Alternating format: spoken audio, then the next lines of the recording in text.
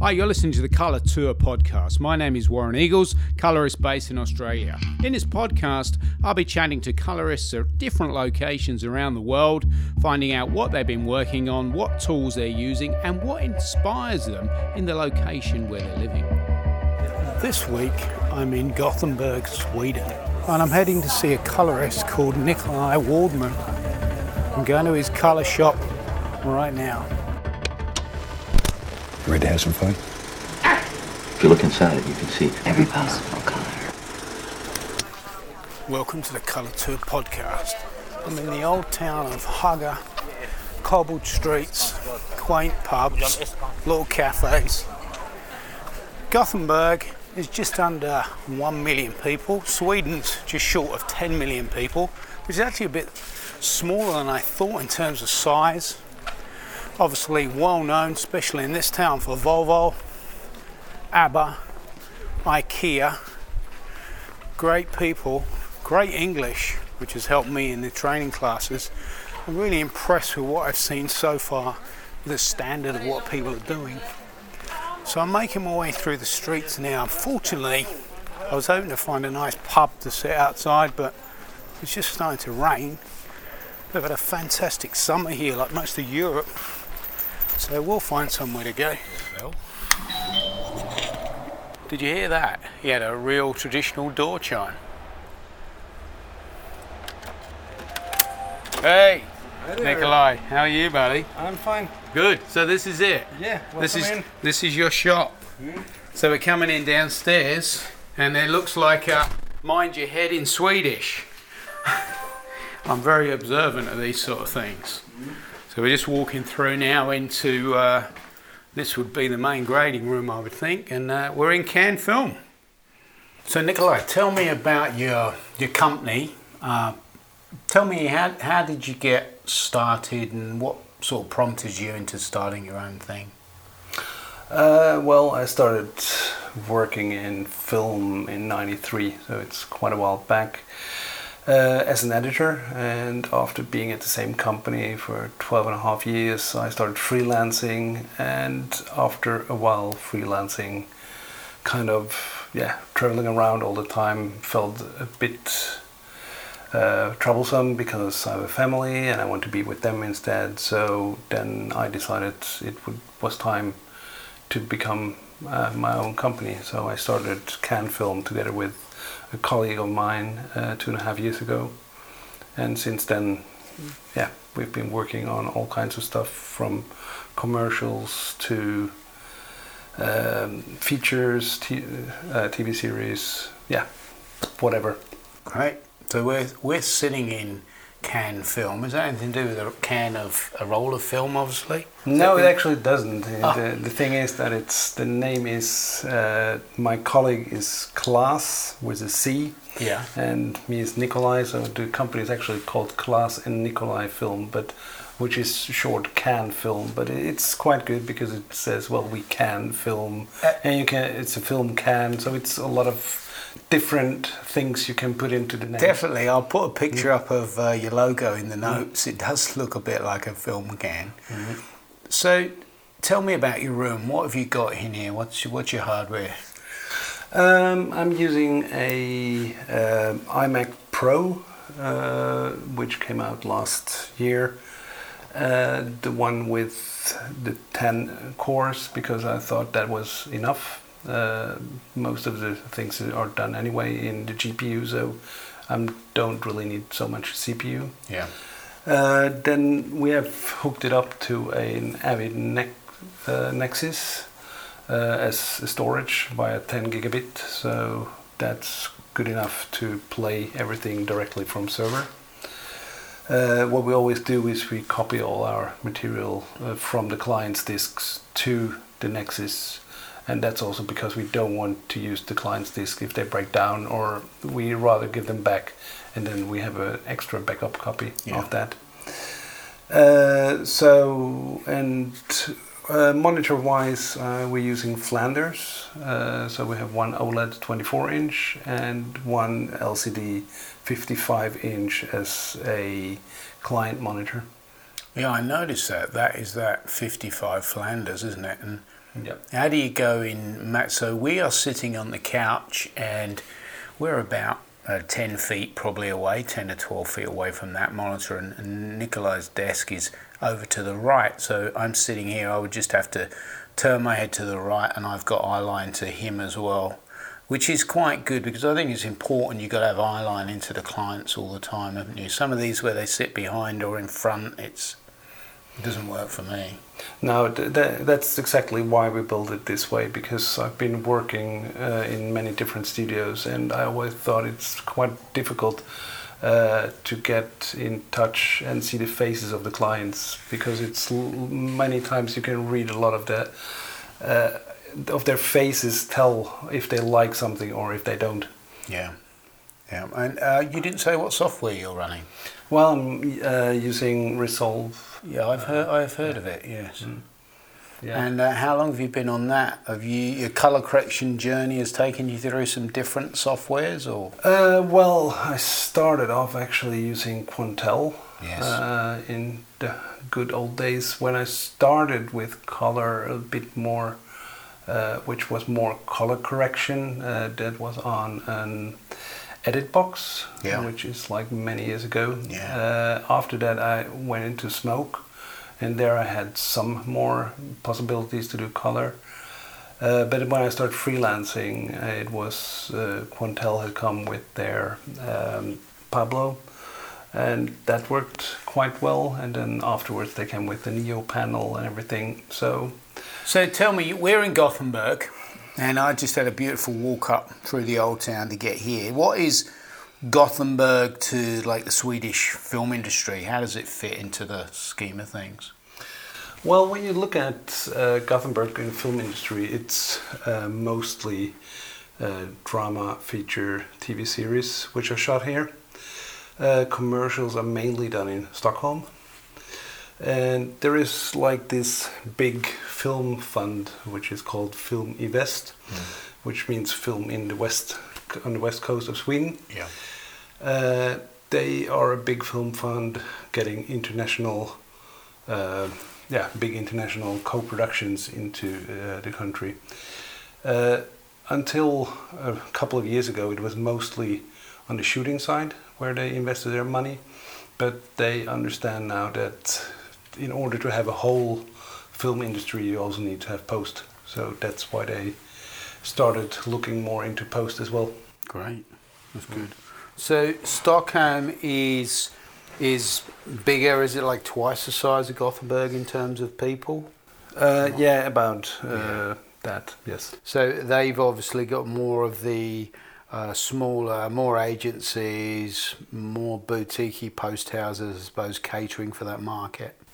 Yeah, that's true, but we have one of the largest ad agencies in Gothenburg. They made like the Epic Split, if you remember that. With Van Damme. Exactly.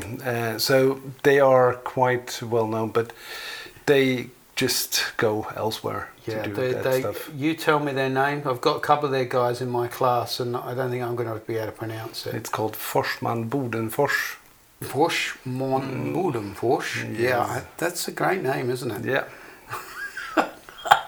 It's the two guys who started the company. Yeah, that's what the guys have said to me who come in the class. And they've obviously got a lot of work going on, and they're still going outside for their bigger jobs like most of these in-house shops are doing. But there's so much stuff obviously being created that there's enough internal stuff for them to do as well. And they're colour correcting nearly all of their stuff now, which is good. So that's good. It's all going through a pipeline. Mm. So you are more focused on doing long form, would you say? Being in Gothenburg, that's more what you do? Yeah, long form, documentaries, and of course small things as well. We do some commercials, of course, as well. So it's not just... but for us, we've been focusing a lot on trying to get TV series, because we do everything from the DIT storage and the whole also post producers and everything. So we have all those parts, so that's much better for us to get those big projects. Yeah, so you can offer the whole sort of service as well. Yeah. In terms of the post all the way through to you, and you do final deliverables and things as well. Yeah, exactly. The only thing we don't do ourselves are DCPs because, well, now it's better, but previously there were a lot of trouble with DCP players not playing DCP, so we didn't want to take that responsibility. It's better somebody else does it who knows what they're doing. Lots of people doing that all the time, and that's what they do. Yeah. Now, you were spotted in LA recently grading something. Now, somebody told me. How did that come around? Was that you, or was that someone looked like you? No, that was me. What happened there? You were correct.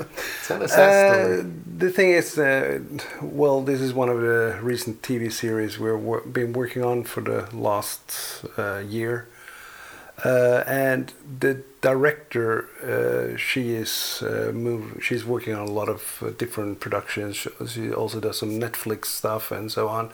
And she's a lot in LA. And the DOP, he is living in LA. So instead of them coming to me to see everything, they said, well, can you come to LA and show the last 3 episodes and do the final grading and approval there. But you'd already graded how many before that? We'd done 5. 5, so there's 8 in the series. Exactly. And how hands-on were the director and the DP during that process? During here, when you graded in Sweden? During the first 5, the DP was very hands-on. He was sitting and together with me almost all the time. Really? And then the last 3 episodes, because during those 5 episodes I got to understand what he wanted to have. Yeah. So I pre-graded everything in Gothenburg here in my suite, and then I went to LA where I rented Mark Village suite. Thank you, Mark. It was very nice. So I went there and set up everything and went through everything with the DP, just like 1 show per day, just making final fixes. And then we had the director coming in on one day and watching all 3 shows. Okay, good. That worked well. And so you did a pre-grade here, then took the hard drives, the Resolve projects, crossed to Mark's place, loaded it up. What's his monitoring like? Is his room similar to your room? No, it's quite different. Mark has one large, I think it's 65-inch panel, which is much closer than mine. Right, okay. And the big difference was that I'm using Gamma 2.2 and he's using Gamma 2.4, 2.35. Okay, yeah. So I had a bit of an issue there, but I fixed it by putting a color transform on my whole timeline. Okay. And that worked really well. So when I came back, I turned that off, and it looked, the same as it looked on his monitor when I came back as well. Excellent. So, there's a lot of talk about, and I've seen the trailer, and we'll be able to put the trailer in the show notes. There's some really nice looks and things in there. You've obviously worked closely with the DP, which I'm a big fan on as well as a colorist, working with the DP. Could you have done it remotely if they'd have said, you could stay in Gothenburg, we'll hook up a remote session? Would you have got the same results, do you think? Would that work? No, I don't think we would have gotten the same results. Maybe we could have come close, but not that way. I did another show together with Johan Rank, a famous director who's living in Los Angeles. Yeah. He shot something in Gothenburg, and no, he's not. Sorry, he's living in New York. Mm-hmm. He shot in Gothenburg. He just had gotten his baby, so the problem was that he didn't want to come to Gothenburg to do the grading. So then I actually took my 24-inch monitor and a laptop, went to New York, into his office, sat there for 3 days, and just nailing down each location we were in. Yep. I think it was like 100 locations or something. Really?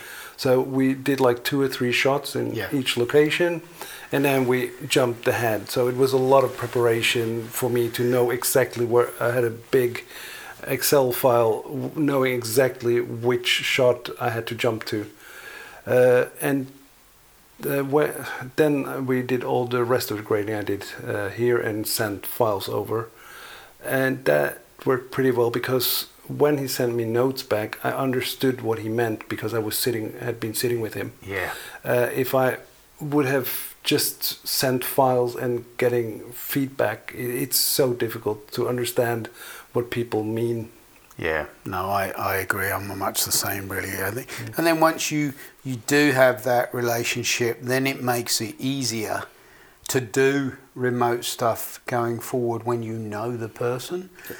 Would make it easier, but there is times, and I've mentioned this before on the podcast, when you're sitting grading with someone, you've got a feeling whether they like what you've done and whether they haven't. Whether they say they do or they don't, you just know, don't you? You instantly know whether you should try something else or do something else. Mm. So, show looks great. Shot on Alexa Mini. Any challenges? Any difficult things with it? Pretty smooth. And were you working on the DIT pipeline for that one, or was that another company? It wasn't your company that got No, involved? it was actually our company. It was as well. Yes. So that's. So we did the whole thing. Great. And we also had the storage. We also had the offline files and the whole pipeline for that. Yeah. It's a software we developed ourselves, which is called Deja Edit, which sends the offline files from the DIT station directly to a server. Yes. And from there it goes directly to the edit stations, imports something on the edit stations. It will go back onto the server and spread out to all edit stations, but also back to the DIT. Okay. And this is because if you want to show the director something on set, you can just send a timeline. Yep. And this can be done inside Avid. So you just put it in a special folder we have made inside Avid, and that will be transferred directly to the DIT. Cool. And they can open it, watch it, make changes, and send it back again. Excellent. No, that sounds good. Well, we'll put a note in about that as well. I know that, there's obviously the shows that are getting done now on the Gold Coast, the bigger movies and shows, the editorial team are really there. They're normally staying, if it's an American show, they're staying in the States, and they've got quite big pipes, obviously the studios, for shipping quite large amounts of data back across the ocean. And how do you go with security and things of footage? Are you finding that's a lot tougher now with these bigger jobs, that they're so tight on who sees what and how they distribute dailies and things?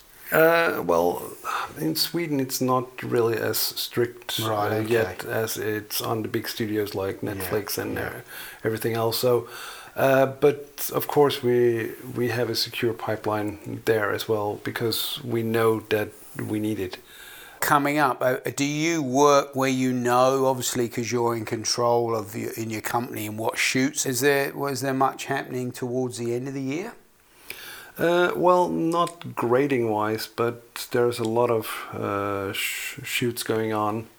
So I think in December and forward we will have a lot of grading going on. But now it's just after summer, people start up everything, and they're shooting, they're editing, and what I've seen most of the time is like in the end of the year there's a lot of more color work than it's in the beginning of the year. Yeah, but a lot of stuff we're working on, it's both international projects, and there's a lot of inside the EU there is a lot of money coming if you do co-productions within different countries.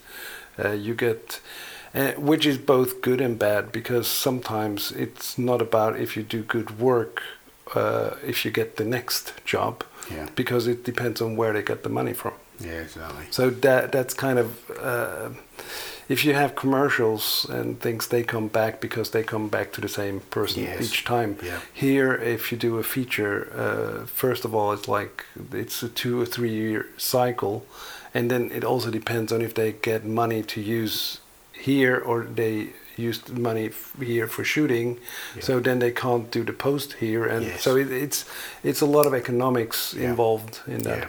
We have exactly the same thing in the States of Australia, where it may get shot just down the road from me, but the post is all happening in Victoria, so you don't get a shot at that. So it's probably the same. So let's just have a look around your room, and let's just go to your desk. So we just get up and just wander over. So we go over to your desk. You've got your Flanders, your OLED DM250. Yes. And then you've got the mini panel, the Blackmagic mini panel. Yes. How do you find it? I'm really happy with it, especially now with the new software where it actually shuts down the screens, or is supposed to do, because sometimes it doesn't. It blanks them, but there's still light on. And I've seen you can actually put a little logo inside the screens as well now as well. Yeah. No, but I'm really happy with it. Before I had a Tangent, I never bought the whole Tangent panel because I felt that there were a lot of buttons, but they were not really mapped that well. So there was a lot of button pushing going on. Yeah, I did feel that with the mapping, and I will say that's not Tangent's fault. The elements were mapped by Blackmagic, and I always sort of felt they sort of mapped the buttons the night before a trade show, and then went, we really should do this again some stage, and then never quite ever did it. No, I know that it's not Tangent's fault, but and it's a shame because Tangent do have a fantastic mapper, which is used for all their other panels if you're using any other software. Yeah, it's cool. when I used Apple. The color there you could remap everything, which was really nice. I was looking at going over to Windows like about a year ago, just because there was nothing coming, and I started having trouble because having 4K and all that kind of things, just the old iMac just didn't cope. But when this came out, I think it will do for quite a while. They're not cheap, but they're a lot cheaper than what we used to have to pay, aren't they? Well, the main reason why I don't want to go from Mac is because of ProRes. Yeah. Because 99% of everything I deliver is ProRes. Yeah. And having people we need to export, and then I have to export again. Yes. Kind of. Yes, yes. We're talking about it in the class today. Mm-hmm. I've got people in from Stockholm as well. It does seem to be a very ProRes centered market here in Sweden, with people exchanging and moving files between VFX and editorial. So it's a big consideration. What's the screen like on these? Do we go full screen on it? What's it like? It is good. There is just one problem because it's P3. Okay. And I'd heard that, which means that everything looks very colorful on it. Yes. So you have to color manage it. Right. Okay. And then it looks fine. Yeah. So you've almost dumbed it down a little bit. Exactly. So now the viewers in Resolve, they are Rec 709. Right. Yeah. So they are showing the same thing as the Flanders, but otherwise it's quite alright, I think. Yeah. Nice. And you've got your big Flanders. That's a 55. Yes, it is.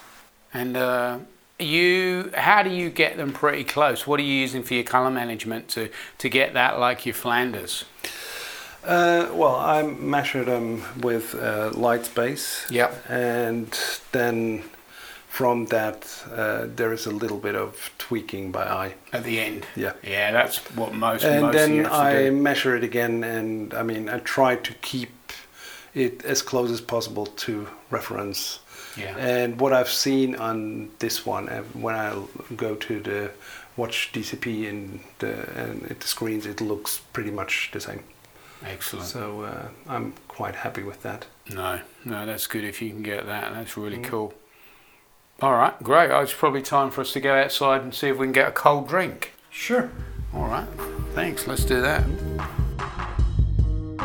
The International Colourist Academy has been around for 10 years. We run classroom training at different locations around the world. So not only do you learn from an instructor, you learn from other people in the room, such as HDR, ASUS, advanced software, looks and designs. So take your grading forward and take an ICA class. iColorist.com. We've relocated just around the corner, and we're in a little bar. You probably should hear that tram. There's trams going on the street, which is really great. And this is just around the corner from Cannes Film. Now, I don't know if anyone's recognised from your accent, but you're not actually from Sweden, are you? No, I'm not. I'm from Holland. Born and raised in Amsterdam, and then when I was 15 I moved with my parents to Sweden, and since then I've been to Amsterdam once a year when it's IBC. So in terms of what you've been doing recently, you said to me when we were chatting earlier that you're doing some tests for some period show. How do you go about doing it? Because to me, something that's period and got some different looks is like one of the ideal things to grade, because you can experiment, you can try things. There's almost a license to do things slightly differently. What have you been doing in your testing? I know you probably can't tell me too much about it. It's probably top secret, but what sort of things?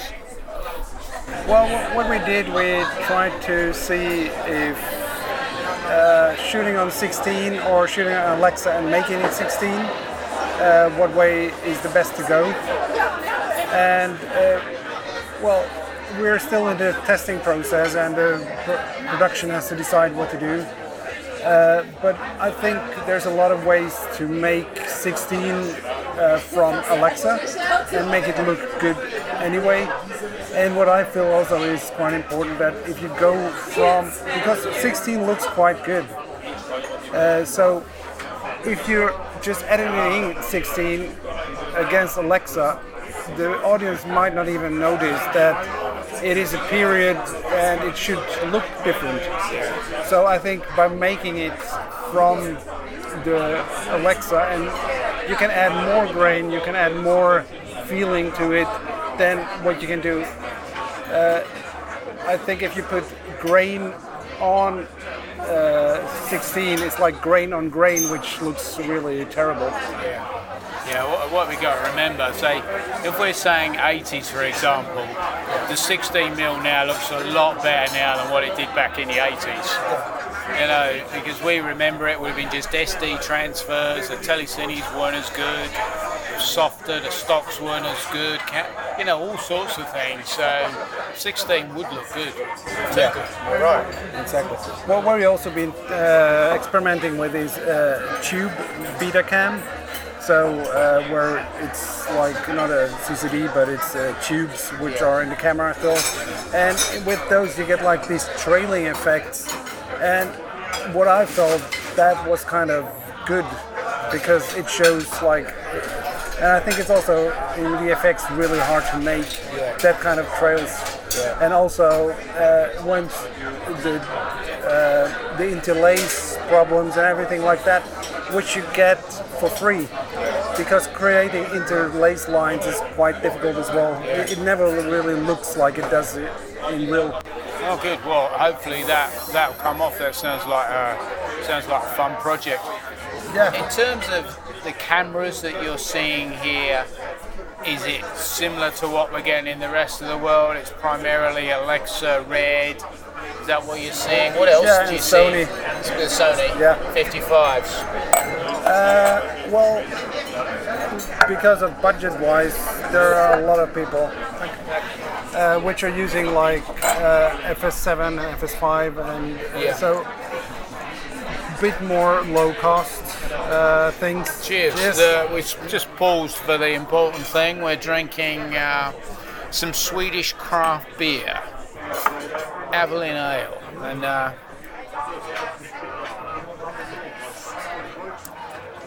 nice, very nice. What about Vericam?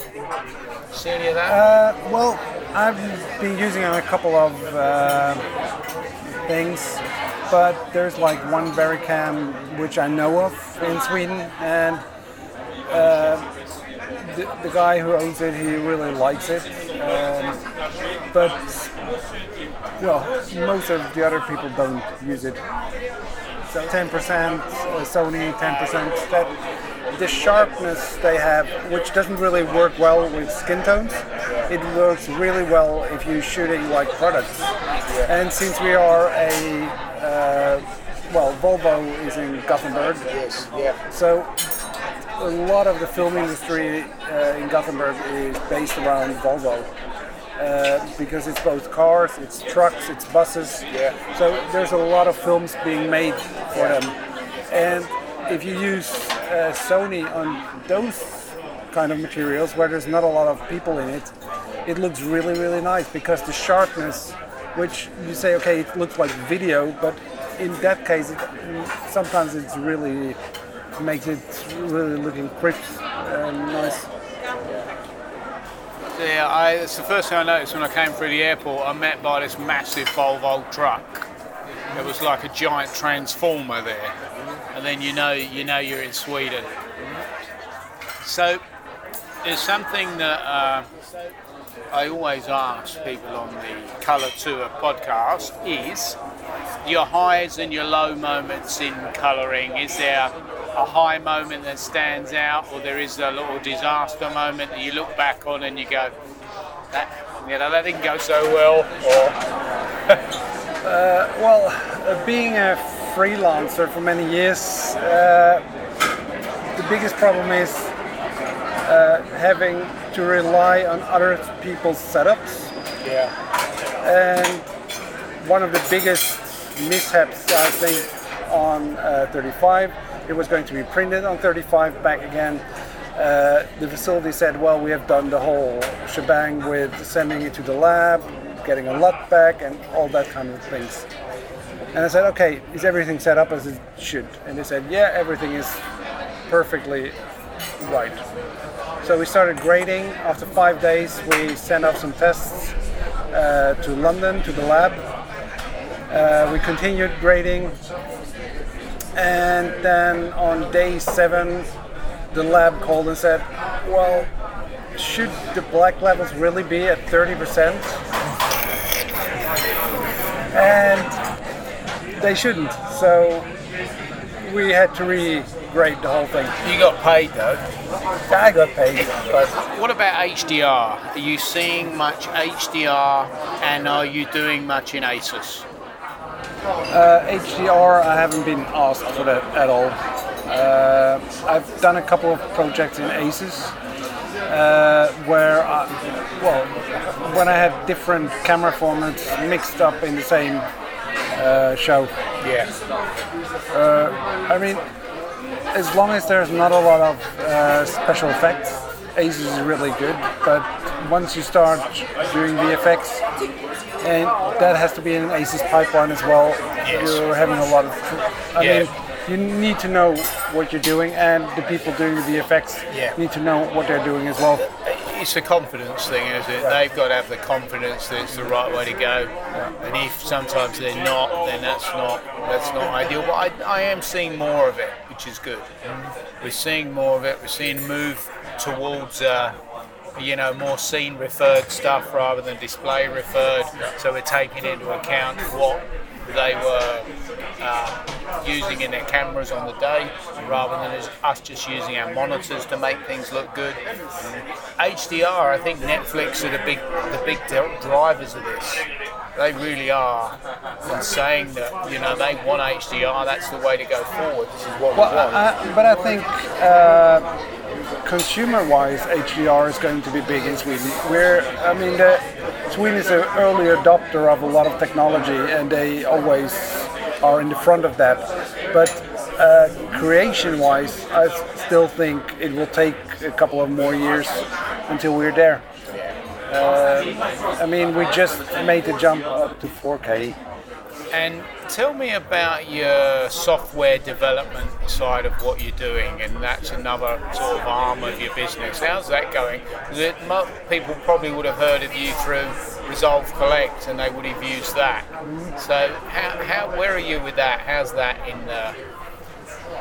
Well, Resolve Collect was developed because we had a RAID on our coloring system which was not large enough to keep the whole 3-hour TV show on there.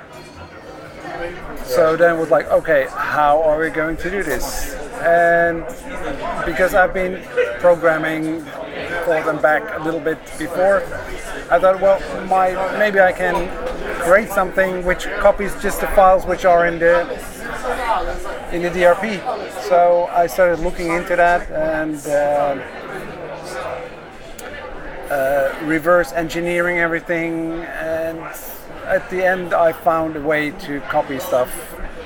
And this was in version 8, I think. Years ago, 5 years. And then version 9 came, and Blackmagic had decided to rewrite the whole DRP, and I got stuck.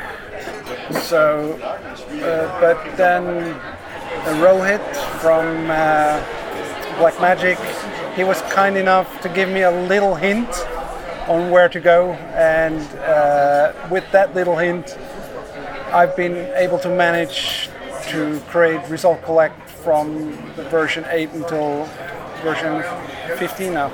Excellent. If you have a bake, say you have a 50-minute show, you can use an EDL to split that up. But the idea was, well, no one uses EDLs. We've all got XMLs. Why can't we use an XML to do that? And that's when I was chatting to Nikolai about it. And a couple of weeks later, he came up with this. And is that a product, or is that? Yeah, you can download it from my website. Right. Okay. Well, we'll have a link to that as well then. What's that called? It's called Niva.nu, like Nikolai, the N-I, and then W-A .nu. All right. Cool. Well, we'll look out for that. Yeah. And there you can find Resolve Collect and a couple of other software as well. Yeah. Some copying software and Yeah, you're a bit like me, juggling a few things.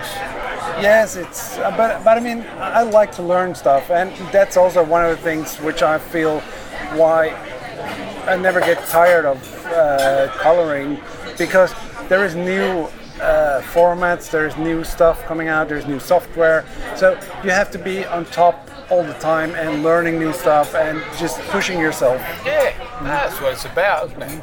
You know, I'm still enjoying it. It's still fun. Mm-hmm. Come here, nice places, drink good beer with you. Yeah. Well, Nikolai, it's been great chatting. Yes. Cheers. Thanks for coming on the colour tour. Thanks for showing me around Gothenburg. It's really good. And good luck with your shows coming up and the one that's coming out very soon. We'll look out for it. Thanks very much. Thanks a lot. Cheers.